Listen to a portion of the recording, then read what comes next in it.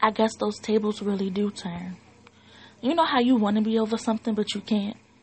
How you're supposed to just forgive and forget the hurt, the betrayal? Well, I can't.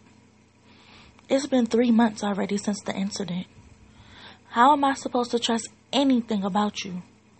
Everything I thought you were, everything I thought you stood for was really just a lie. How do you go from a friend to my worst hated enemy in the one day that it took you to become that? You never cared, not even as a friend.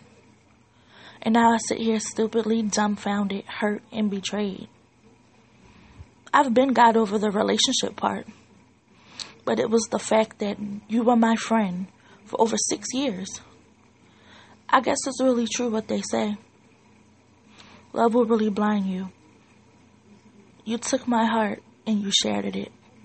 I told you that you don't ever have to worry about me again, and I meant every word of it.